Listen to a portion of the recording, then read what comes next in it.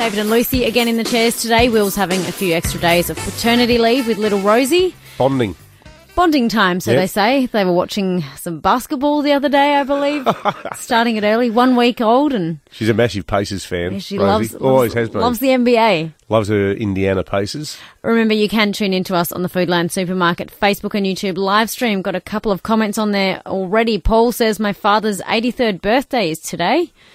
He immigrated to Australia in 1956 from Italy. Molto bene. Happy birthday, Paul's dad. Kate Burton, my brother's birthday is today.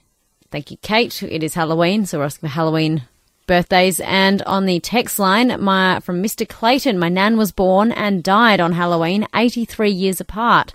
She was a beautiful memory of my childhood. Well, Mr. Clayton, a happy birthday and condolences to you on this anniversary day. I tell you what, disturbing reading the front page of yesterday's Sunday Mail, looking at the possible impact of the surging waters in the River Murray and the impact that could have on the many ferries that keep our Murray River communities connected. I remember talking a few weeks ago to some of the families in Mannum, people who are now in their late 70s and 80s who as little kids have memories of the 1956 floods.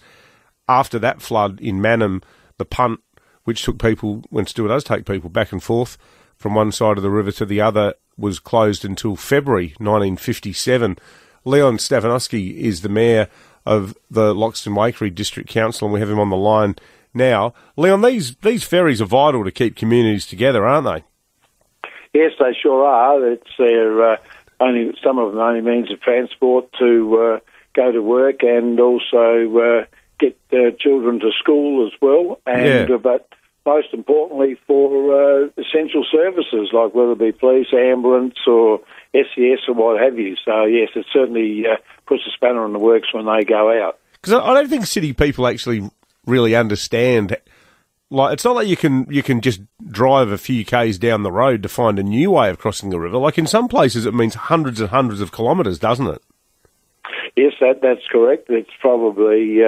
well, especially at Waikerie there, you have to go down to Goodell and then back around and up to Waikerie, or you go up to the Kingston Bridge, which you have to virtually go right up to the Barmah, Cobdobber, cut through there and back around. And that would probably put on an extra 80 kilometres. Yeah.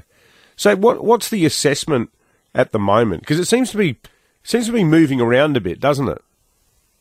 Well, the biggest problem is we're having these rain events going through and other ones coming down from the north into the state, and all the rivers are flowing, and that hasn't happened for a long time. And so it's a little bit of, how much is going to come and how much more rain's still going to come before it hits here, because it's a few weeks away before those peaks get here, but it's how much rain and happens in that catchment area it happens in between. So we don't know exactly. They've got a reasonable idea, but the more rain they have in those areas on top of what's already there, the flow gets even higher. So, if it keeps raining, we don't know, because the biggest thing is that all the low-lying areas are saturated now. So whatever rain happens, it's just going to run down and come out down past us. Mayor, how's the clean-up going? Is it Lyrup or Lirup? They were featured heavily in the paper last week with just absolute homes drenched and knee-deep water. How are the sentiments of the residents who are needing to do clean-up already? Yeah, well, that's not happening by the water that's coming down the river.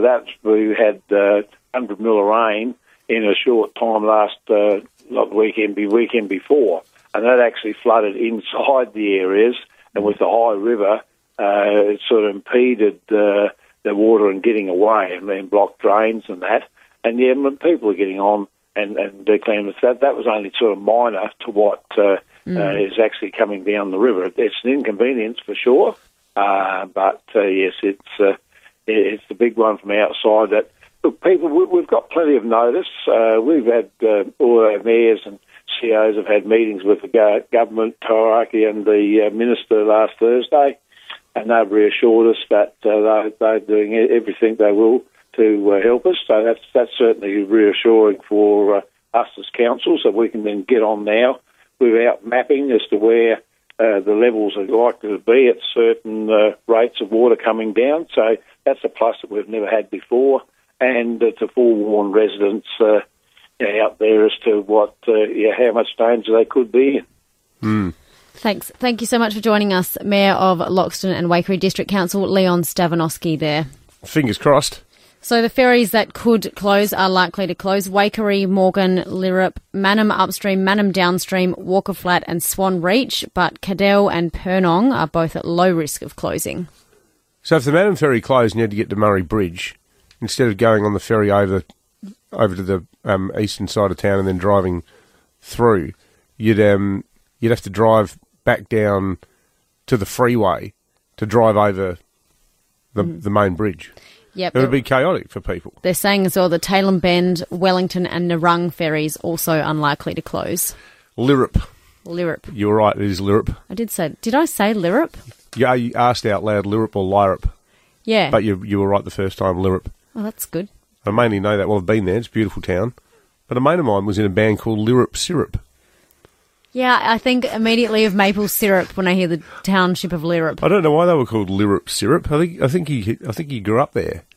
So he named his rock band after his hometown. Rhyming is nice on the brain, though, isn't it? Yes, it is.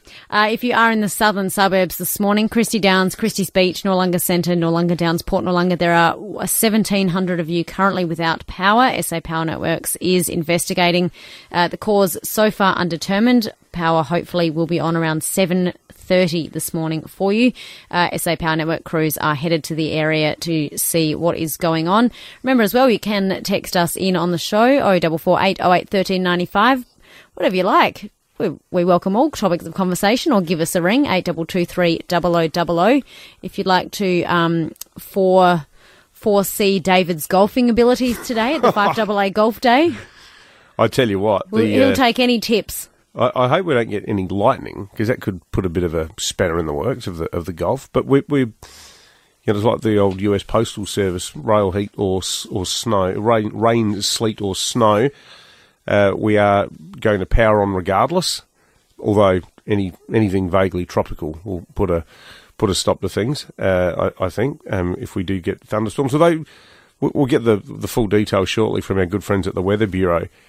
The forecast was for dangerous winds, but it's not anymore. They've taken it down still a notch. It's still for extreme winds. Yeah, watch and act. Yeah. But it sounds like the real thunderstorm activity hopefully is going to be happening to the north of the state, not to the metropolitan area, but it's a pretty unpredictable weather pattern at the moment.